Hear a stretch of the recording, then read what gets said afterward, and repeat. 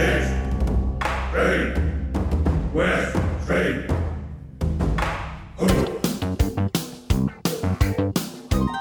This is East Screen, West Screen with Paul and Kevin, where if films were food, they'd be full of it.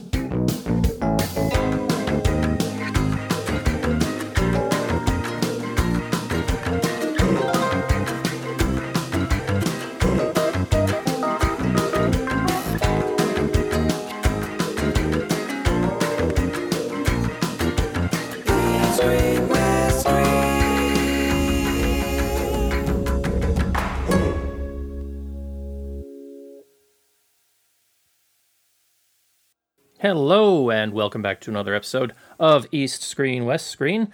This is episode 76 for Tuesday, July 26th, 2011. As always, I'm your host, Paul Fox, and joining me from his secret location here in the Fragrant Harbor is Mr. Kevin Ma. Hi, everybody. Hi, Paul. How are you? All right, doing all right. Any big news? Any big happenings in the past week? Well, I went to the Hong Kong Book Fair. Yeah, this past that's a huge deal over here now, isn't it?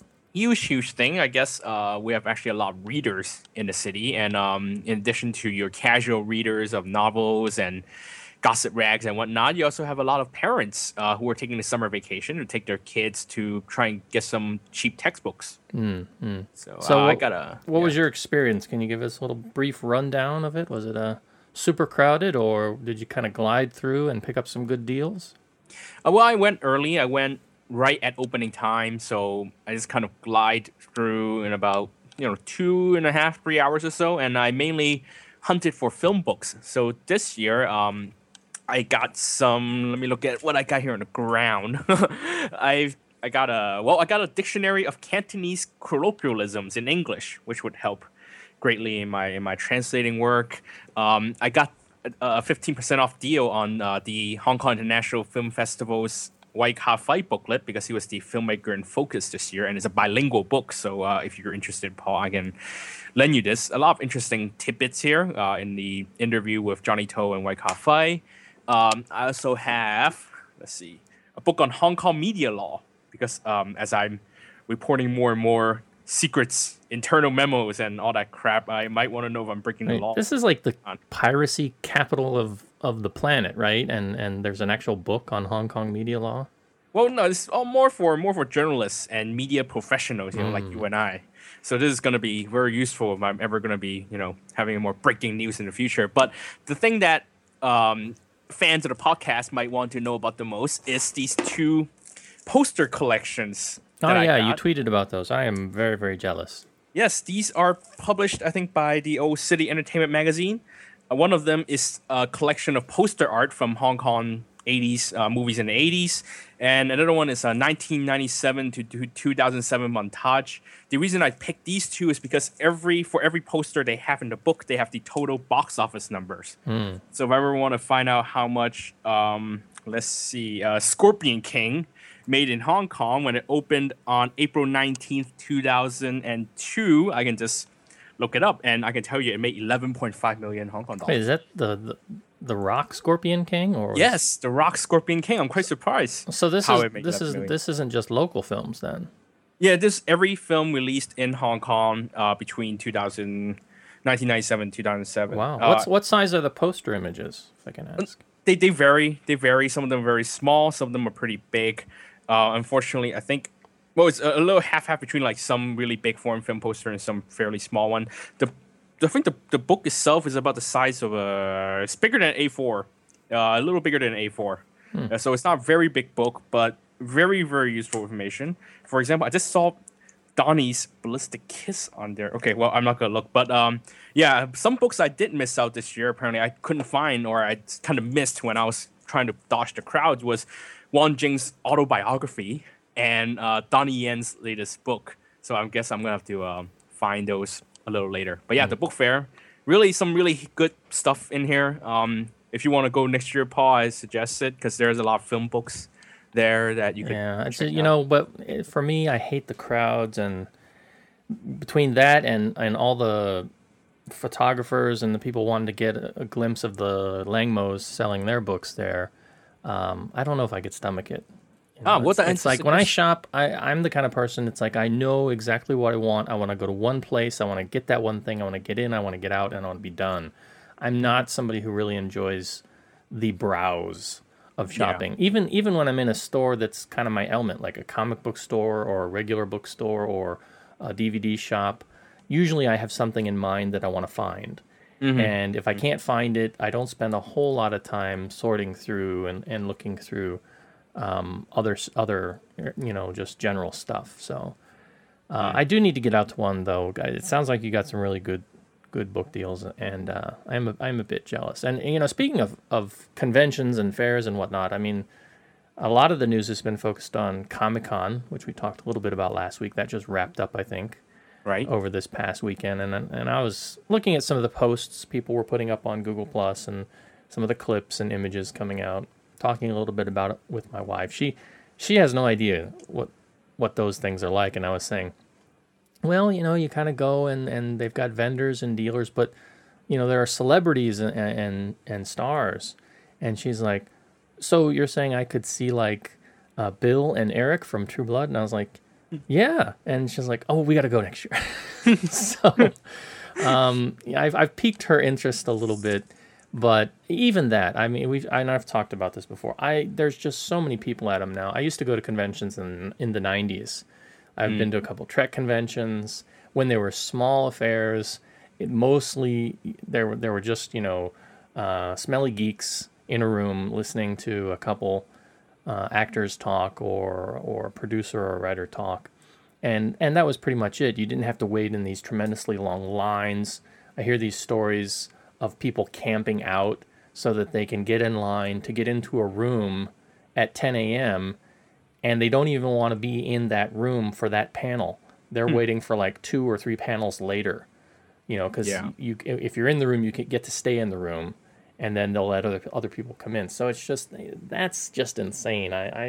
I'm not the kind of person who really handles the crowds of that size really well. But if we can handle Comic-Con, you can definitely handle the Hong Kong Book Fair. And I'm talking about even with the Lamos there. Yeah, it's definitely not as bad as smelly geeks, and Hong Kong readers are cute sometimes. So Alpha Prop in the chat room saying Spielberg, I guess, was there selling his movies. A lot of big people there. I mean, all the major trailers came out during this time. You have major presence from all the studios. It's really just become huge, especially from what I understand, San Diego, because of its relative proximity for stars and actors and whatnot. But I don't know. I see all the stuff, and part of me says, oh, I want to go. I want to see that kind of stuff. So, but am I kind of like an old geezer for wondering, okay, why has the Comic-Con turned into like a movies convention? I mean, didn't we used to have Show West for this kind of stuff? Show West for exhibitors. Some people have asked that question. They're like, oh, it's Comic-Con. It should be about the comics, right? Mm-hmm. But there's so much gray these days, because like TV shows have comics now. I think there's a True Blood spin-off comic. The old show that got canceled, Firefly, was continued through comics. Obviously superhero movies, Iron Man, Spider-Man, Captain America, all those things have their roots in comics, and you get Stan Lee making cameos. So, it's just one of those things. If it's geek related, there's the geek dollar, which is involved, which is sort of, I guess, a marketing concept that they know people will line up, they'll pay money, and they'll go in and shop as well. So. Yeah, but I guess a lot of help that did Scott Pilgrim last year at the box office. Yeah, Scott. There are things that slip through the cracks. Scott Pilgrim was a casualty of war, you might say, but still a great movie. All right, well, that's general stuff. Let's get on to talk a little bit about some news. Oh no, wait! Before we get on to news, we've got a very, very important thing to talk about this week, and that is happening right here in Hong Kong, and that is our friend Marco Spamberg. And his project, along with some other people he's worked on it with, the Squatter Town premiere. Now, that will be happening here in Hong Kong July 30th at 7 p.m. Hong Kong time. That's 11 a.m. Greenwich Mean Time. And if you live in another time zone, you can just sort of extrapolate the time zone. But there will be a physical premiere, and as I recall, if you're one of the funding members, you get to attend. But I'm sure if you know Marco, he'd be happy if you're in Hong Kong and you're interested to come to the premiere. The premiere is going to be held at Videotage, which is in the Cattle To Kawan. Depot, right? To Kawan, yeah, Yeah. at the Artist Village. The Artist Village, and he's got. If you go to Google Plus or go on Facebook and just do the search for Squatter Town, you'll see the profile, and he's got directions on how to get there, and all kinds of promotional stuff about what's going on with the event. But the likelihood is that if you're listening to this podcast, you're probably not in Hong Kong necessarily, meaning you're not going to be able to attend the physical premiere. But he is having a virtual premiere at the same time. I think it's happening live, right? They're going to be having cameras rolling, and it's going to be streaming on YouTube. Or no, not YouTube, Ustream. It's going to be streaming on Ustream. So he has a Ustream channel called, the URL is ustream.tv/channel/squattertown-premiere. And I will put that link up on the show notes as well, and you can find that link again on Google Plus or Facebook. And so if you are at some other distant location across the world and you're interested to see Mr. Spamberg's work, we've had him on the show here to talk a little bit about it during the pre-production production phase of it. And he'll be joining us next week to talk about the final product and some of the reactions to it. So you'll be able to watch that either live, or if the time doesn't suit you, it should be up on YouTube and on various video channel sites for your consumption. So that's the Squatter Town premiere this weekend, this Saturday, July 30th, 7 p.m. Hong Kong time, 11 a.m. Greenwich Mean Time. And you're going to be at the premiere, right, Kevin? Yes, actually, Marco, because I am the Twitter extraordinaire, I will be tweeting live, Facebooking live as well, putting up updates and just pretty much following what's happening. So you can follow me. I'm not sure if Mark was making run the account or my own account, but yeah, I will be tweeting live from the premiere as well. All right, and so are you going to like wear a tux and walk the red carpet and pose for the paparazzi? He'll be lucky if I show up in a polo. Face it. Shorts and a t-shirt for you. It is so hot these days in Hong Kong. It's like I go outside and I'm just dripping with sweat, and I keep praying for a typhoon to just come through. We've got one out there, but I don't think it's coming this way. Everybody's saying super typhoon, and I'm like, no, it's not happening. The Li Ka-shing shield is too strong. The only super typhoon we get is the movie, so let's forget it. All right, we'll talk more about Squatter Town premiere after we see it, and with Mr. Spamberg himself next week. But for now, it is time for some news.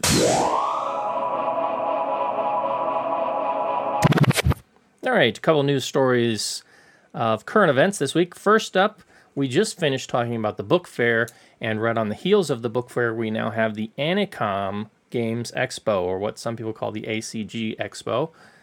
This is sort of a cosplay / anime, comic, and some games, mostly Japanese games, expo that happens here in Hong Kong.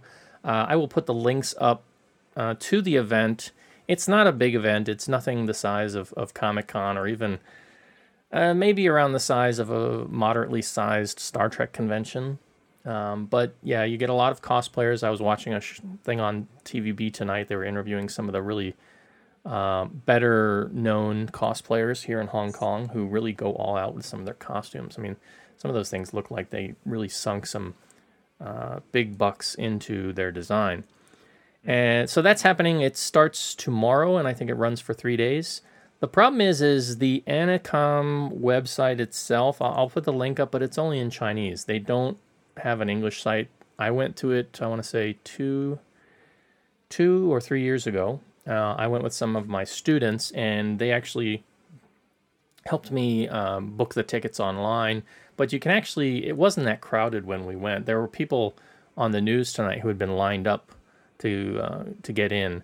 I don't know. I guess they're looking for the best deals. They want to be sort of first in the door. But when we went, I think we went on the second day, and we just walked in. There wasn't a line or anything. So it was crowded. There were people walking around and looking at stuff, but it wasn't Comic-Con style crowded, at least not from the videos that I saw.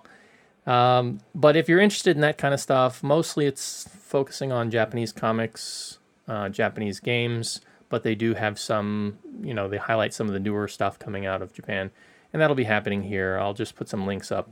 But again, not very user-friendly. I think I talked about this before, too. You'd think that here in Hong Kong, stuff like this would be a little bit more bilingual, at conventions and things. I mean, because we are sort of the world city, the pearl of the Orient, the hub of Asia, or supposed to be so, right?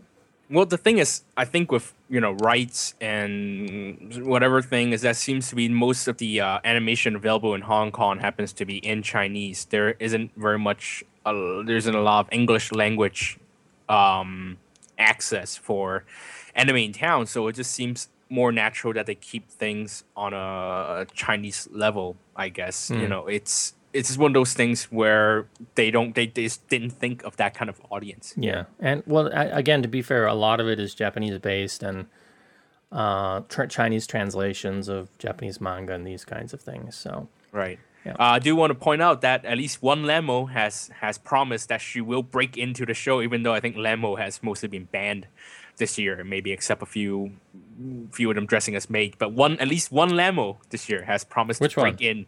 I don't remember. Is it Phoebe or Jenna? One of the newer ones. One of the ones that I think licking milk or showing bra line, whatever. Yeah, one of the Lamos are showing up this year. So you're gonna try. You want to see a Lamo? You can try breaking the show and see how lucky you are. Probably shouldn't say this here. One of my students is a Lengmo. Woo! I won't say which one. And she's actually a pretty decent student, but she's been getting a lot of attention lately. And so the last few weeks of the semester, she was like not coming to class. Well, Paul, we should have a talk when we get off this live stream thing. Maybe we shall.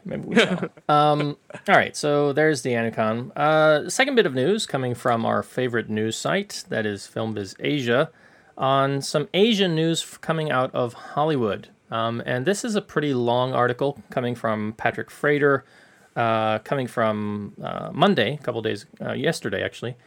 And there's quite a few little different news snippets in here. I'll just talk about a couple of them that caught my eye. The first one, Legendary Pictures has appointed David Goyer, the screenwriter of Batman Begins and the director of Blade Trinity. Oh, that was terrible. Well, but he did write the first two Blade movies, I think. Okay, well, some redemption and then a fall from grace. And David Goyer is one of Christopher Nolan's main collaborator in his Dark Knight trilogy. Well, he's not directing here, but he is to write the script for the English language remake of Toho's Godzilla. And I hope he's not looking at Roland Emmerich's incarnation at all. I hope he's going to plan to sort of keep this with a feel, and he's not going to set it like in San Diego, or it's going to be based in Asia at least. I mean that's what makes sort of Godzilla part of Godzilla, right? Should be destroying Asian cities. Well, as long as it's destroying something, it's fine with me. So I'm excited, and I'm also a little bit scared. Because... No, I'm excited with David Goyer. David Goyer is at least not a very talented scriptwriter, if not a director. I mean, I haven't actually seen the entire Blade Trinity, so I don't know how he is as a director. But he's a fine writer, and he was one of the guys who, like I said, worked with Christopher Nolan on the Batman reboot, and he wrote the first Blade movie, and I think that was a great comic book movie. So I hope David Goyer brings something fresh to the Godzilla franchise. All right, one of the other points in the article, DreamWorks Animation is to produce an Indian-themed animated film called Monkeys of Mumbai, which is apparently a take on the Indian epic tale Ramayana. So I guess they felt with the success, maybe somewhat culturally related, of Kung Fu Panda, that they've got some room to explore some other legends and cultural myths. Could be good, right? Let's see. It says the script is coming from Gurinder Chanda and Paul Burgess, screenwriters from Bride and Prejudice and Bend It Like Beckham. I really liked Bride and Prejudice. There could be some interesting mixed cultural things going in there. Yeah. Let's see.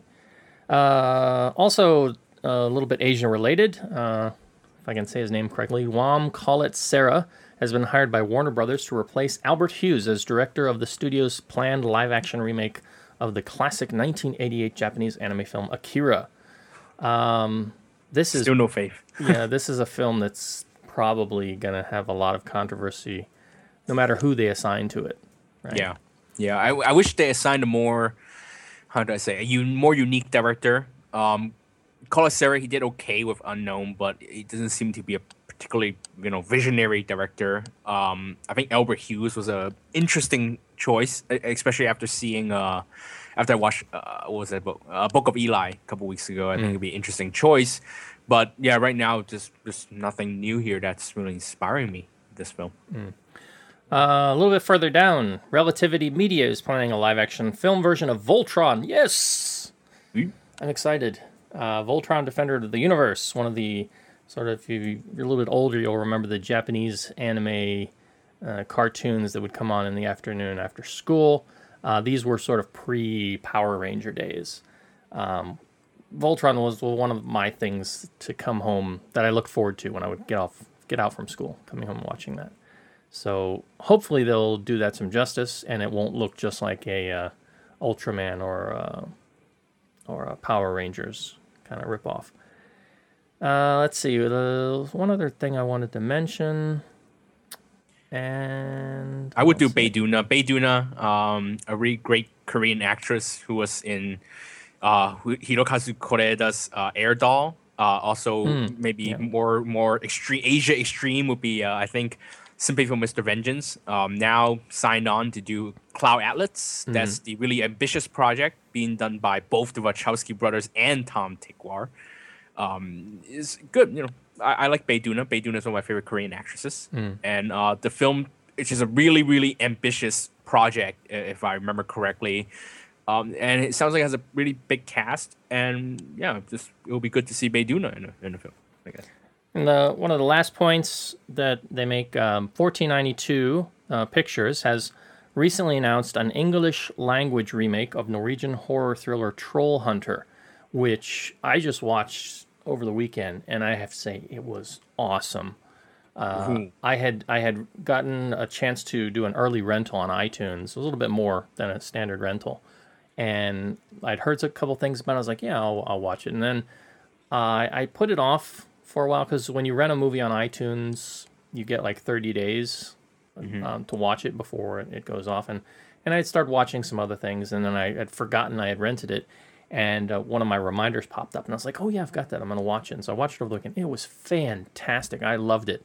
It was, it's nothing really new in terms of its approach. It's basically Blair Witch Project, but with trolls.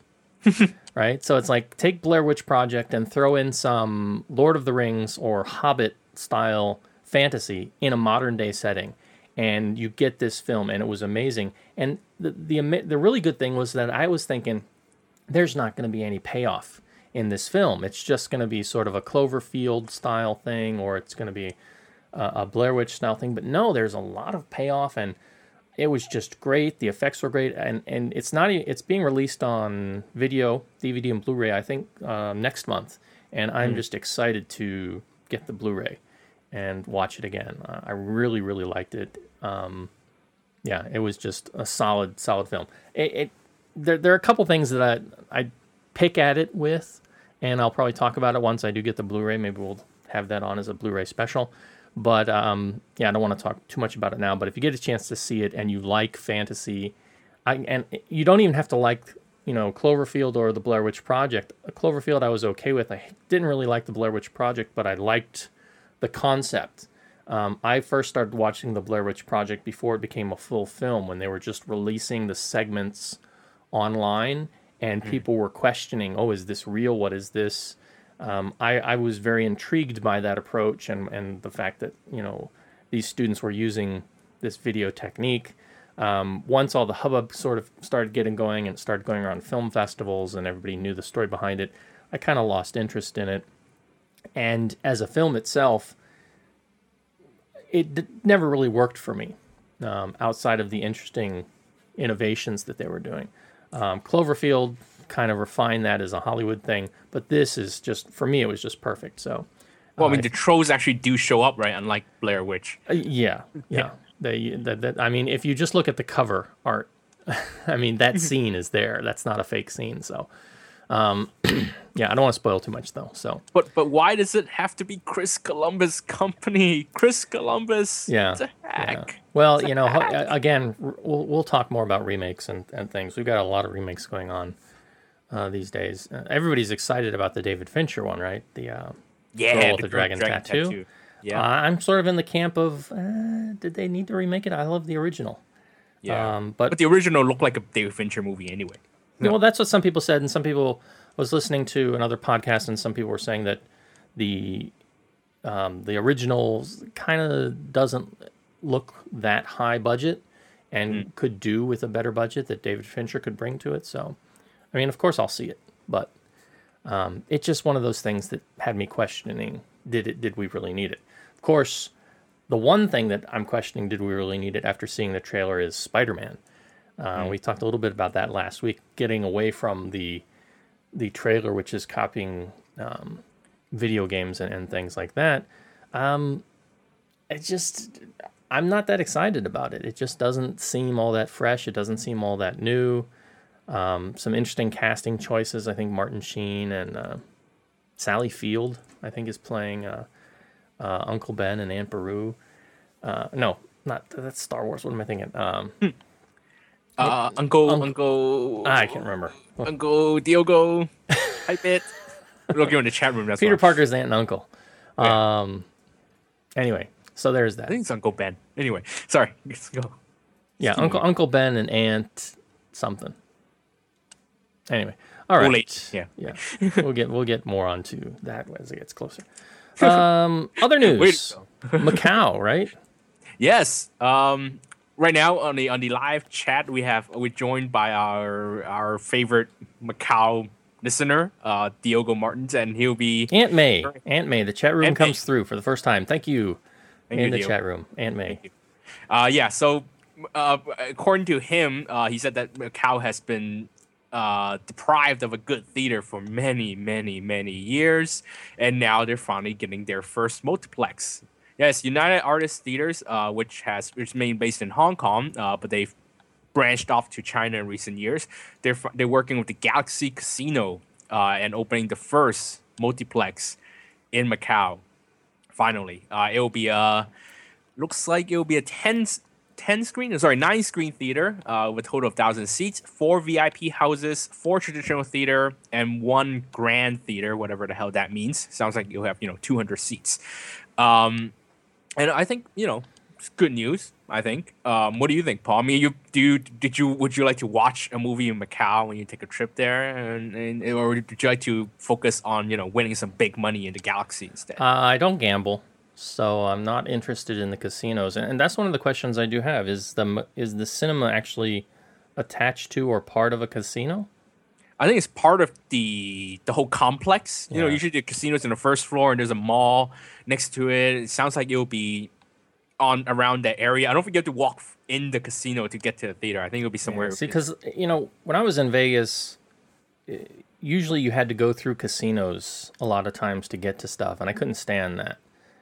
But that's part of their trick, right? That's part of them with the bright lights and the noises, and you see people throwing money down on tables. They want to keep you circulating through those things to try and get you to spend some. Mm-hmm. But yeah, I don't know. I mean, if I were to go to Macau, I might spend the time watching a movie there. Certainly not going to spend any time gambling. But I'd probably maybe go see a show. They've got one. What do they got? One of the Cirque du Soleil groups over there now. You're right. Yeah, And the water thing over City of Dreams. See a show, spend the night, maybe watch a movie the next day, do some exploring, come back. Yeah, it'd be a good day. Yeah. And it's a great news for Macau residents who've been deprived of a decent theater. And you go there all the time to watch concerts and stuff, right? So I mean, once in a while, you should have your Macau residency by now. Yeah, maybe if I get the government cash they give back to me, I'll go there more often. Yeah. Forget this movie stuff. quit Yes Asians, go be a dealer. You know, I'm not very good with my hands. they could set you up a special table. The name the Golden Rock, that sounds like a table you'd gamble at, or a slot machine at the very least, right? But isn't that one of those jinxing things where if you set me up a table named Golden Rock and people would like lose money, because Yeah, the poor just think back to the Ekin movie, right? second time around. Yeah, he was gambling against the guy, and his name was God or something. So okay. the only thing I remember about that movie was the adult short round. No time for love, Dr. Jones. Yeah. No time for love, Ekin. Yeah, Okay. I forgot he was in that. Yeah. So if you're out there listening, and you ever wondered what happened to Short Round, he's in this Hong Kong film as an adult called, what is it? Second Time Around. So Yes. the Jeff adult Loud. Short Round, and he was all right in that. I mean, He was. I think he stole the show actually because he's a much better actor than Ekin. yeah. So, but as always, Hey, Dr. Jones, no time for love. We got company. yep, no time for love, and no time for news. We're running out of time. So last bit of news: fighting One more. robots. One more. Yes, finally, Transformers 3 opened in China. Communists get out of the way. The robots had arrived, and they have broken every possible record you could throw at them. They beat these best opening day record, I think 91 million yuan. They broke the best single day record, which was 121 million yuan, and became the first movie to gross over 100 million yuan in one day. Biggest midnight showings ever, 12 million yuan. Largest IMAX screen release. Whatever records you can throw at it, it is now at 400 million yuan after 4 days. That means it has outgrossed beginning of the Great Revival in 4 days. So, screw you, CCP. The robots will reign no matter when you open the movie. Michael Bay is the king of China. There you go. He's king of the world. He's the king of the world. Yes. And the sad thing is everybody says it's such a cruddy movie. Yes, I haven't really talked to one person who said, "No, it's a good movie. I really liked it." A lot of this actually is, nostalgia because I think a lot of Chinese youngsters, my age, 80s, post 80s, post 70s, even the younger ones, they actually also grew up watching, cartoons. And you look at Weibo, a lot of them know the names of these robots, and they always talk about the robots, the Chinese names. And I don't even know the Chinese names of the robots. And of course, you have the 3D prices, but in addition to that, actually there's a very, very high attendance rate, and it's big IMAX release. It's a big summer movie. There's just one of those event things that you just have to go. They like spectacle. I mean, what else are they going to get it from China? I mean, from their own films, they aren't going to get it. So they see a big Hollywood spectacle. I mean, the word of mouth isn't very good. They're not, even a lot of them are saying, "Oh, it's crap," but you at least you have to watch it to talk about it. We still went and saw it. We still spent the money. Michael Bay still got richer and richer. Let's stop. We shouldn't call him Michael Bay anymore. We should call him Magnet Bay because he just pulls us back in. So what is the old Al Pacino line? Just when I thought I was out, they pulled me back in. So Okay, forget. I wasn't gonna. Transformers 4 coming soon to a 4D theater near you. Oh God, just please end it. Come up with something else. Michael, they need, Chinese, not just the Chinese people. I think the audience of the world deserve better. But they wanted their big spectacle. They wanted their robots, and they didn't want to watch the party movie. I mean, I wouldn't be surprised if many of these people want to watch the movie just to spite the party.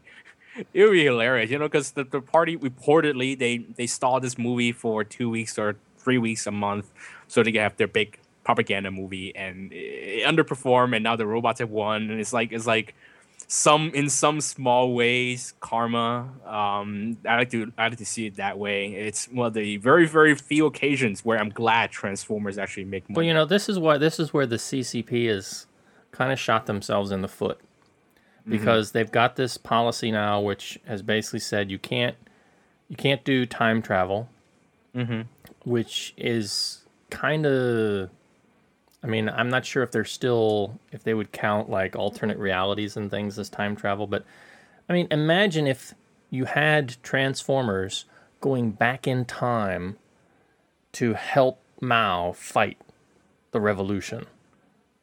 It's like a win-win, right?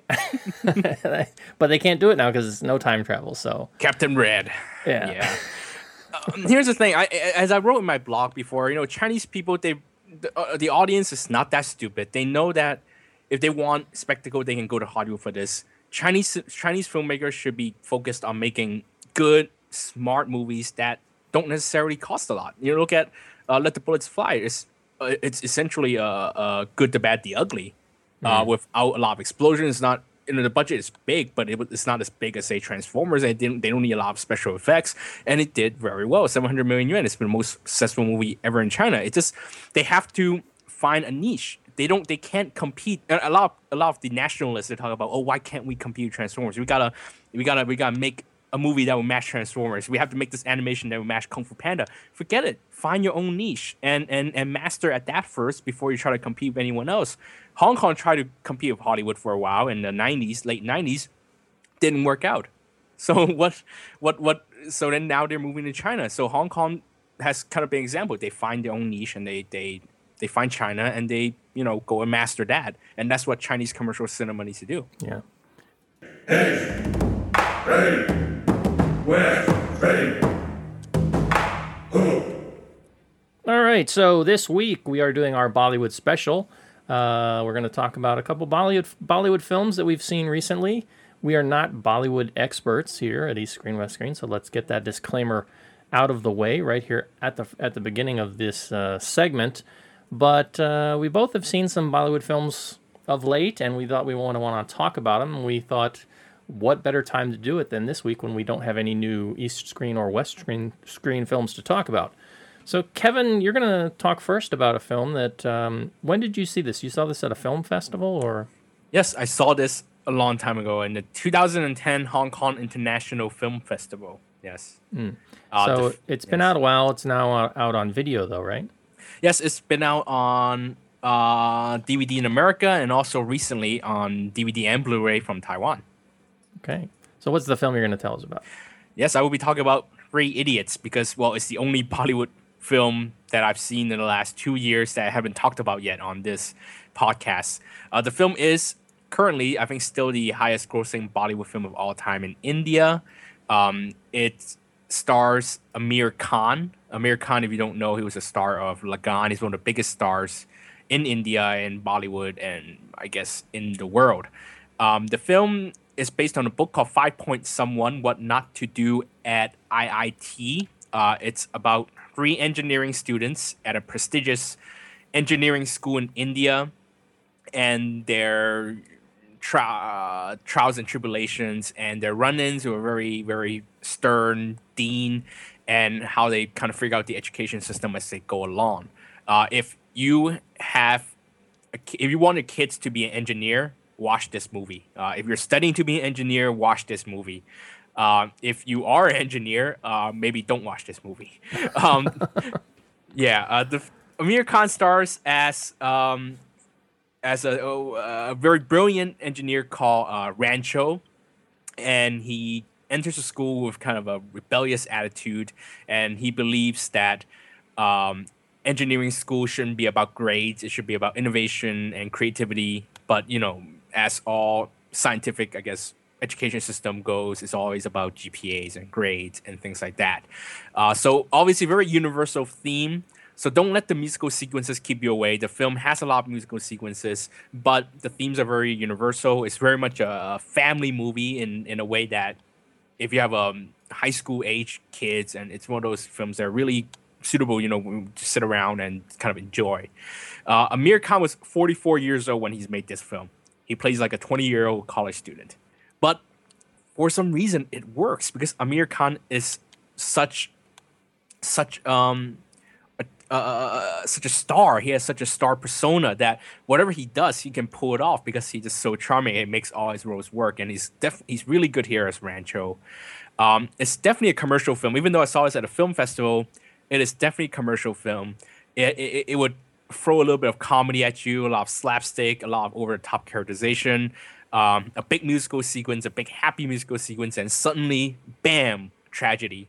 It takes you really on a ride. It goes up and down for all 171 minutes. It is excessive. The music is booming. The emotions are very melodramatic. The comedy is very slapstickish, but it definitely knows how to take its audience on a ride. Like I said, it goes up and down, and it knows how to work the audience very well. Like I said earlier, it is definitely the highest grossing film of all time in India, and for a good reason, because it's actually a good film, good performances, good music, a good script, things like that. It's a very good commercial film, okay, and it really connects with people. So that's why it works so well. Like I said, I saw this film at the Hong Kong International Film Festival. I saw it at the Cultural Center Grand Theater, so it sat about 1,000 people, and the audience were applauding and they were laughing, and they're with it the whole way. And by the end of it, everyone sat through the credits. All 1,000 people sat through the credits, and they all gave. It was like a concert, and they all gave really, really enthusiastic applause at the end, and it reminded me. The magic of watching a film in a cinema. This is what it's like to connect with other people, to enjoy a really good movie together and to react together to it. And that's the kind of response that Three Idiots brings out in people. Like I said, it's 171 minutes. It's not a short film. I think many Bollywood movies are not short, but and a lot of it goes to the musical sequences. I think there are at least 4 or 5. I don't remember, but it's definitely not a slow film. Like I said, everything is so excessive that it kind of just throws everything at you, and it's a very entertaining film. And it doesn't go by quickly because it is a long film, but it doesn't bore you. It is not one of my favorite films because it's some of the stuff are too excessive, and it's not really a movie you can sit and watch again and again, and it has its problems, but I think it might be my favorite Bollywood film. And I've seen Lagan, which was I think the only Bollywood film in recent years to have been nominated for an Oscar, and that one's a great film. That's about the cricket match between a bunch of Indian peasants and British colonial team, and that was a 4-hour film. Okay, and that was a great film as well. But I think this has taken over as my favorite Bollywood film. In case you really are afraid of Bollywood musical sequences, and I have given Paul a link to a song. I think pretty much the song that everyone will remember from the movie. It's called "All Is Well," and that's I think that's one of the first musical sequences of the film, and it's one of the best ones. You watch it and you really are afraid of the film after you watch the musical sequence. I suggest that you watch another film called Udaan. That is a film from India, I think an indie film. It doesn't have the Bollywood stuff, but it deals with similar themes, tough parents, education system. It's very down to earth, and it has a lot of the similar themes. So I would say if you're really afraid of this, then watch Udaan and see how it handles the kind of themes like strict parents and education and things like that. And then I would say move on to Three Idiots because it's a more happy film and it's a more entertaining film, and you'll be ready for it. So Three Idiots is on DVD in the United States on Region 1 DVD. It's coming out on all region Blu-ray from Taiwan. It was like the film was actually a hit in Taiwan. It played for I think 7-8 weeks or a couple months in the theater, and in that one theater, and it was a big hit. And now the DVD and Blu-ray are coming out from Taiwan. So I would suggest you go buy that at yesasia.com. So Three Idiots.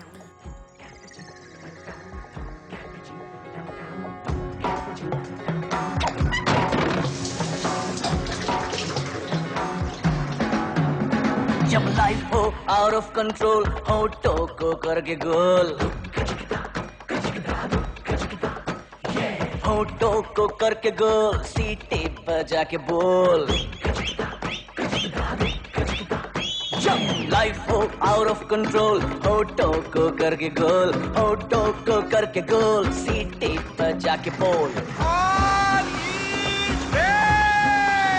मुर्गी क्या जाने अंडे का क्या होगा हर life मिलेगी या तवे पे फ्राई होगा कोई न जाने अपना फ्यूचर क्या होगा होठ घुमा सीढ़ी बजा के बोल भैया ऑरेंज मैन अरे भैया ऑरेंज मैन अरे चाचू ऑरेंज मैन अरे भैया Yeah, I can remember high school days in the shower room. They weren't that fun. Well, don't go there. They were a lot more traumatic than that. All right. So that's Three Idiots. Well, I'm here to talk about a film that I've been dying to see for a long time. Pretty recent film, came out in October of last year, 2010. You've probably seen some of the clips on YouTube, posted along and forwarded on emails and on Facebook sites and on all their social media networks. And that is a film, the English title is Robot. The Tamil title is, if I say, I'm probably going to say this totally wrong, so please forgive me, but Entiran. And it's got some interesting backstory. You can go and read a lot about it, about the film and how it got made and the reason why it's got the Tamil title, things to do with financing and the region and the language and things. This is a science fiction film. So sci-fi meets Bollywood. I mean, if there was anything that was going to get me into a true Bollywood film, it would be this. Now, I've mentioned some things before. Last year we talked about, what was the Shah Rukh Khan film we saw?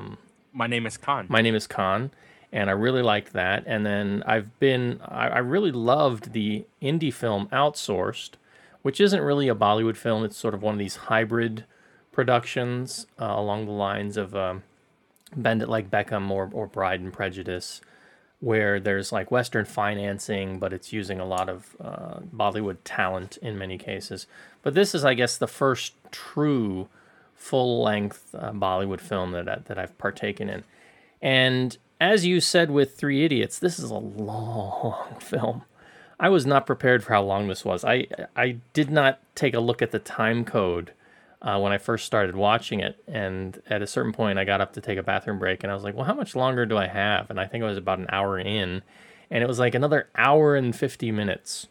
So your film beats this film. Your film, Three Idiots, you said was 171 minutes. This one's like 170 minutes. So yours has got an extra minute in there. So yeah, I guess they're like this because, I don't know, it's a cultural expectation that they expect long movies, and there's going to be lots of musicals numbers in between in the film. I think there's 5 in this film, and I made the joke last week that I think that they set this up so that like every 30 minutes you've got a major musical number. It's like a chapter point. But this is a science fiction film, and it's a very big budget science fiction film. In fact, this film has the biggest budget for an Indian film to date. The film has a number of big-name actors and creators from India. The director is S. Shankar, who's, I guess he's kind of like I attribute him to be like, the Michael Bay of India, because he makes really big budget projects. And it stars the actor named Rajinikanth. Rajinikanth, if I say that correctly. I think the TH might be silent. Rajinikanth, okay. Yeah. And of course the lovely Aishwarya Rai, who was the main attraction for me. A number of other actors who are of various levels of renown in Bollywood cinema. And the musical score here, the musical numbers are done by A.R. Rahman, who won the Oscars for Slumdog Millionaire. So there's a lot of money and a lot of talent going into this film, which is quite surprising for a science fiction film. This is basically a Frankenstein story in some sorts. It starts out with a creator, the main character who's named Dr. Vasegaran, or Dr. Vasarian, I can't get these names correct. Anyway, he's played by the main actor, Rajinikanth, and he creates this robot in his own likeness, and he's able to give this robot humanistic movement and balance and coordination and everything except emotion. And then so it's kind of like a Pinocchio story. The robot is trying to, he wants to understand emotion, but he cannot. They end up naming him Chitti, which has a meaning, Chitti Babu, which has a meaning, as is established in the film. But they end up going around the film calling him Chitti, which kind of sounds funny when you get down to it, but it ends up working. The amazing thing is that he's playing the dual role. He's playing both Dr. Vissarion and Chitti. And he's in different makeup for each of the roles in various points. And this guy is not a young guy. The actor, he's like, let's see, he's born in 19, he's like 60. Okay. And going on 61. So he's like 59, 60 when he's doing the role. Now he's paired up with Aishwarya Rai, who's his wife. And she, I think she's his wife. Maybe the girlfriend. Yeah, the girlfriend. She's not married yet. But she's studying in college. So she herself is like 30-something. And this guy's, so he's like twice the age. But he's playing this role. He's a very popular actor from what I read. He's playing this role as sort of a superstar. He's the leading man. He's the Arnold Schwarzenegger. He's the Cary Grant. He's the, what have you. He's both the action guy and the romance guy here. Which is amazing because they have him all made up, and he's a sex symbol at 60, which I think is great. I mean, this sort of used to be the way Hollywood was, right? You had these mature actors. Nowadays, it's all these young, pretty boys. The guys from Twilight and whatnot. And it's like Sean Connery 40 years ago. Yes, exactly. So it's amazing to see them together, and it's like you were saying, for your film, The Three Idiots, this guy's an old. Your main character was this older actor, but he's supposed to be playing a guy in college, but it somehow works, and this somehow works too. You don't really question the nature of the relationship between these two characters. But the main point is that Dr. Vissarion is a workaholic, and he's spending all his time working on Chitti, and he ignores his girlfriend named Sana for the most part until Chitti becomes active, and then he ends up going around with Sana, sort of being a protector, and she tries to get him to use some of his talents to help her cheat on her exams and things, and then she gets attacked at one point, and so he becomes the super bodyguard. So it's very typical of what you might expect. It follows the same old tropes that you've seen if you've watched science fiction films of any kind. So you've got the same themes: fear of technology, loss of control, and then amidst all of that, about every 30 minutes, you've got these massive musical numbers, which are great. The soundtrack here is great. I went up and bought it on iTunes. It's available on the U.S. store. It apparently was at like the top spot for world music at one point on the iTunes store earlier in the year when it was originally released. But the problem is that sometimes these music videos don't make sense, and I don't know. Maybe you can tell me if this was the same in The Three Idiots. It's like at one scene they were on the campus talking about something, and then suddenly it was like, oh yeah, we're gonna do this next or something, and then boom, they were in the desert, and the guy's got a guitar, and Aishwarya Rai is dancing around, and they're doing the song. And I mentioned this last week. The bad thing about this, the DVD is, I've got the Hindi version, because there are so many dialects in India that they often do different language versions for the films. I got the Hindi version, but it's quite apparent that the post-dubbing is not matching up here. I mean, we talk about post-dubbing problems here in Hong Kong. I'm guessing they're pretty intense in terms of Bollywood film. Was your film post-dubbed at all, or there's definitely post-dubbing going on. Yeah, because their lips were not matching anything that was being said for the most part. So I didn't know who was speaking Hindi, who was speaking in Tamil, because I guess there's a Tamil language version of the film as well, and probably other language versions. And they're out there circulating. I just, for whatever reason, picked up the Hindi version, but it has English subtitles except for the songs. So the the songs they're singing, I'm not sure what they're singing, although sometimes they throw in some English in there, which is okay, and you can follow that along. And they do a lot of channel switching, even in the regular dialogue. They'll throw in English words now and then, and they'll have an English phrase, which is, it's fine and it's fun.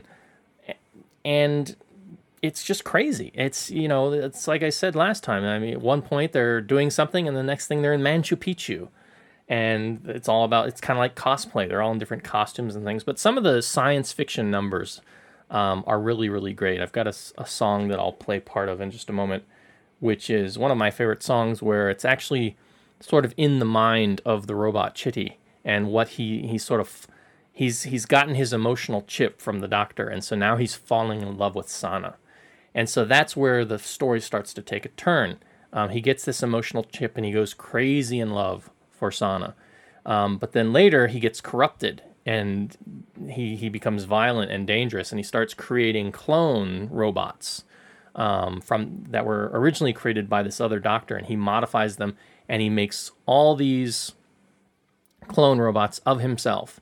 And so he's got this whole army with him in charge, and nobody can stop them because they're kind of like these indestructible robots. And if you've seen the clips on YouTube, he's able to join up into these shapes. They're able to link together into these different shapes, and it's just crazy. It's really crazy Matrix-style gunfights and things like this. If you like that kind of stuff, I think you'll really like this movie. It's just really over the top. Stan Winston Studios, a name that will probably mean something to some horror fans out there, worked on some of the special effects for this film. And again, the music's great. You can get the soundtrack on iTunes. The film's pretty readily available. I bought this copy over on Amazon on the U.S. store. It was cheap, $10. There's a Blu-ray circulating out there too. I'm thinking about maybe picking that up later. The quality on this DVD was not that great, I will say. It didn't really seem up. It was like somewhere between VCD and DVD quality, but I'm assuming this is a legitimate copy.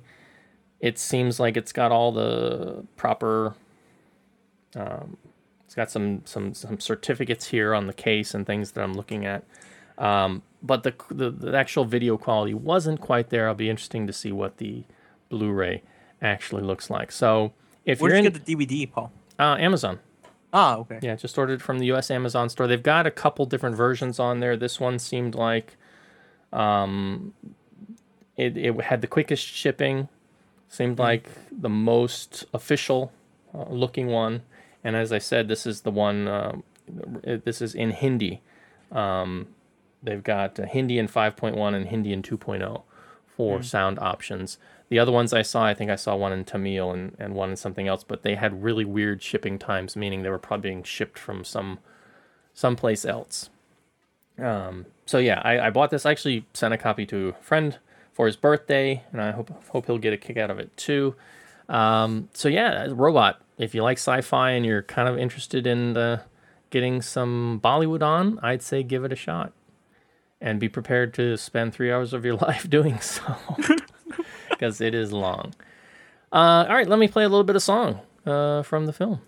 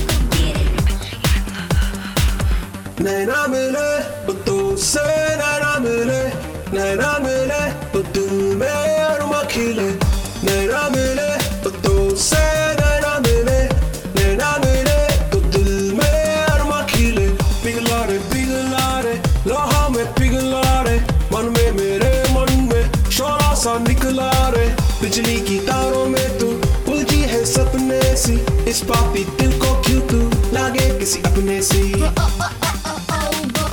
I know वो डूबा मैं प्यार में डूबा रे I know वो डूबा मैं प्यार में डूबा रे I am a super girl, then got rapper girl. I am a super girl, then got rapper girl. दिल की इबारत में तू ही बस तू ही है नीले से नैनों की जागीर है मेरी What was that? Indian K-pop? Yeah, it's you know, it's this mix of everything. You know, the music guy A.R.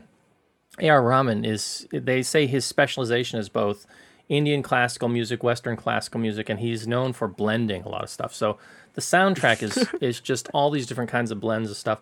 The interesting thing is you can see the music video. This music video takes place in Chitty's head, and it's all these dancing robots, and Aishwarya Rai sort of dressed up as this hybrid Metropolis style robot, and she's doing like all the lip syncing for the female parts. And the thing is I don't think she sings. I don't know this for sure, but I don't think she sings any of these songs. I think she just goes through and lip syncs and does the dancing, because it sounds like in each of the songs they've got completely different singers going on. So I don't know. Wasn't able to read up too much on what happens in the music of these films, if it's all lip synced and the actors aren't actually singing them themselves. But it didn't seem like it to me, so I could be wrong. But yeah, soundtrack's great. I've been listening to it to death. Yeah, that sounded like great classical music. Classical if you're in 2030, right? And you know, yeah, like I guess K-pop does age very quickly. Yeah. Yes.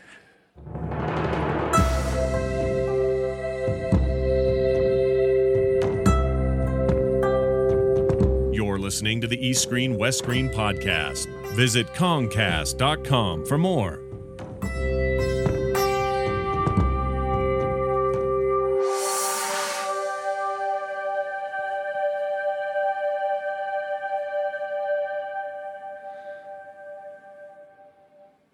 All right, so that was our Bollywood special, short special, focusing on some Bollywood films.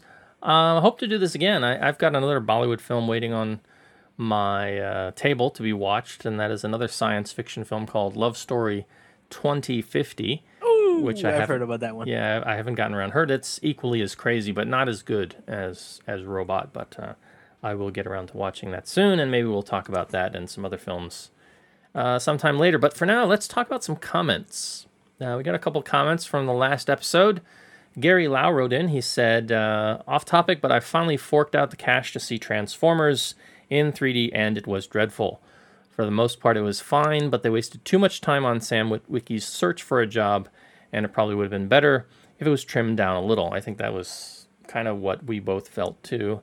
I know that I had no interest in Sam Witwicky. Also had a headache from the 3D effect, and the subplot with Central Prime was fine. I just wish they focused more on that.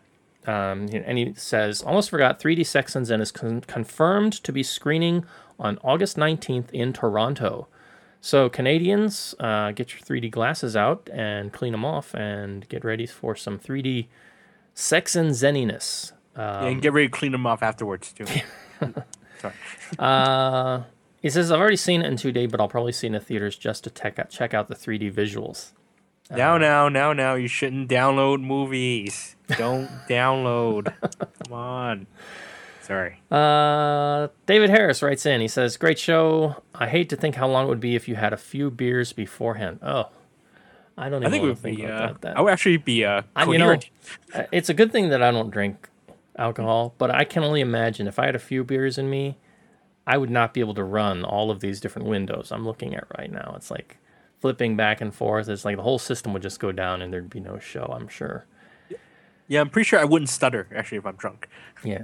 I would actually speak I wonder what Ross would be like, though. Do you think he's an angry drunk? I've never heard of Ross being drunk, so yeah. I don't think he's a drinker either, but if he was drunk, do you think he'd be like an angry drunk? Start yelling and being like a cranky old man? Wait, I don't think he needs to drink to be a Sorry, Ross. You said it, not me. You're probably sitting right next to me when you're listening to this. Sorry. All right. So, Third comment. Matt S. wrote in. He said, fun show. Caught a bit of the live stream. More planned or just an experiment? Well, it's still an experiment. We're still experimenting now, but eventually I'm hoping that we'll be able to do the live segment as part of the normal show. Yeah. Next time we bring out the toys. Yeah, the Ant Man, right? Putting him in front of the camera. He says, I saw some of the discussed superhero trailers at a showing of Captain America this weekend, which we don't have here. I've heard really good things about it, too. He says Cap was pretty enjoyable, but felt rushed. They were in too much of a hurry to wrap up his story arc in time for the Avengers. I'd like to see more of early Cap in action, which seems rather unlikely now. Well, you never know. I mean, if Avengers is a flop, which it could be, I don't know. I mean, I haven't seen what happened, because we haven't seen Captain America yet, but I don't see why they couldn't do, unless there's something that happens in the story, like, oh, we gotta cryo freeze him or something. I don't know. I'm just guessing. He says, anyway, I'm not sure about a dark, gritty Spider-Man reboot. He's always been this endearing, wisecracking goofball, and none of that came across in the trailer. And that's true.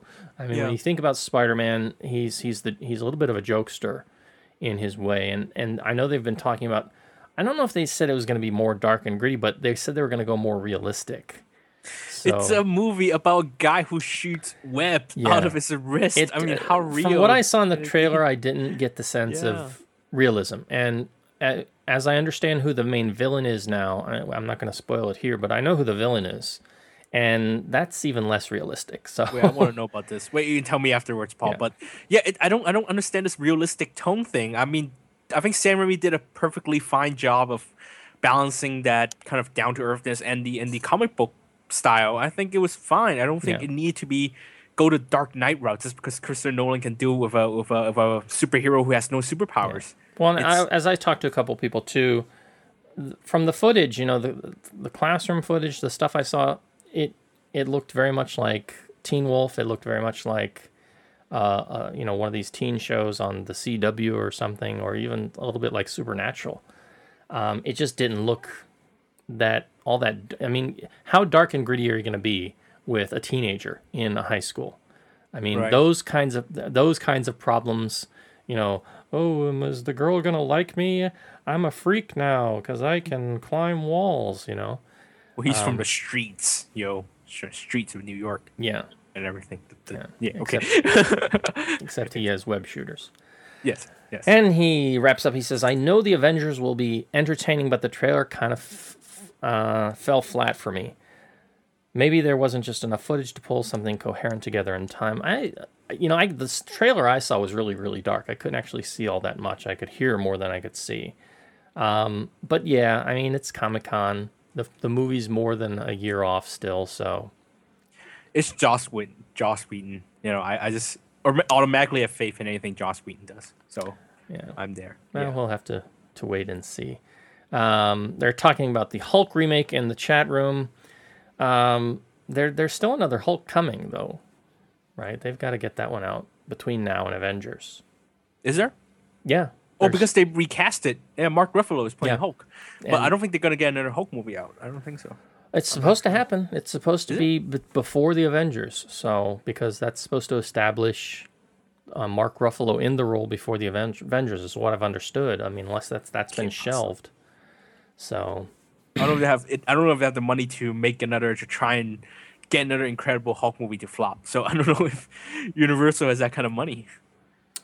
Well, comic books, I think they could probably get it if they sold it well. And I mean, if you look at the money that they're making with Thor and Iron Man, and seems now Captain America, I don't think they'll have a problem getting it. It's just, are they going to get a decent story?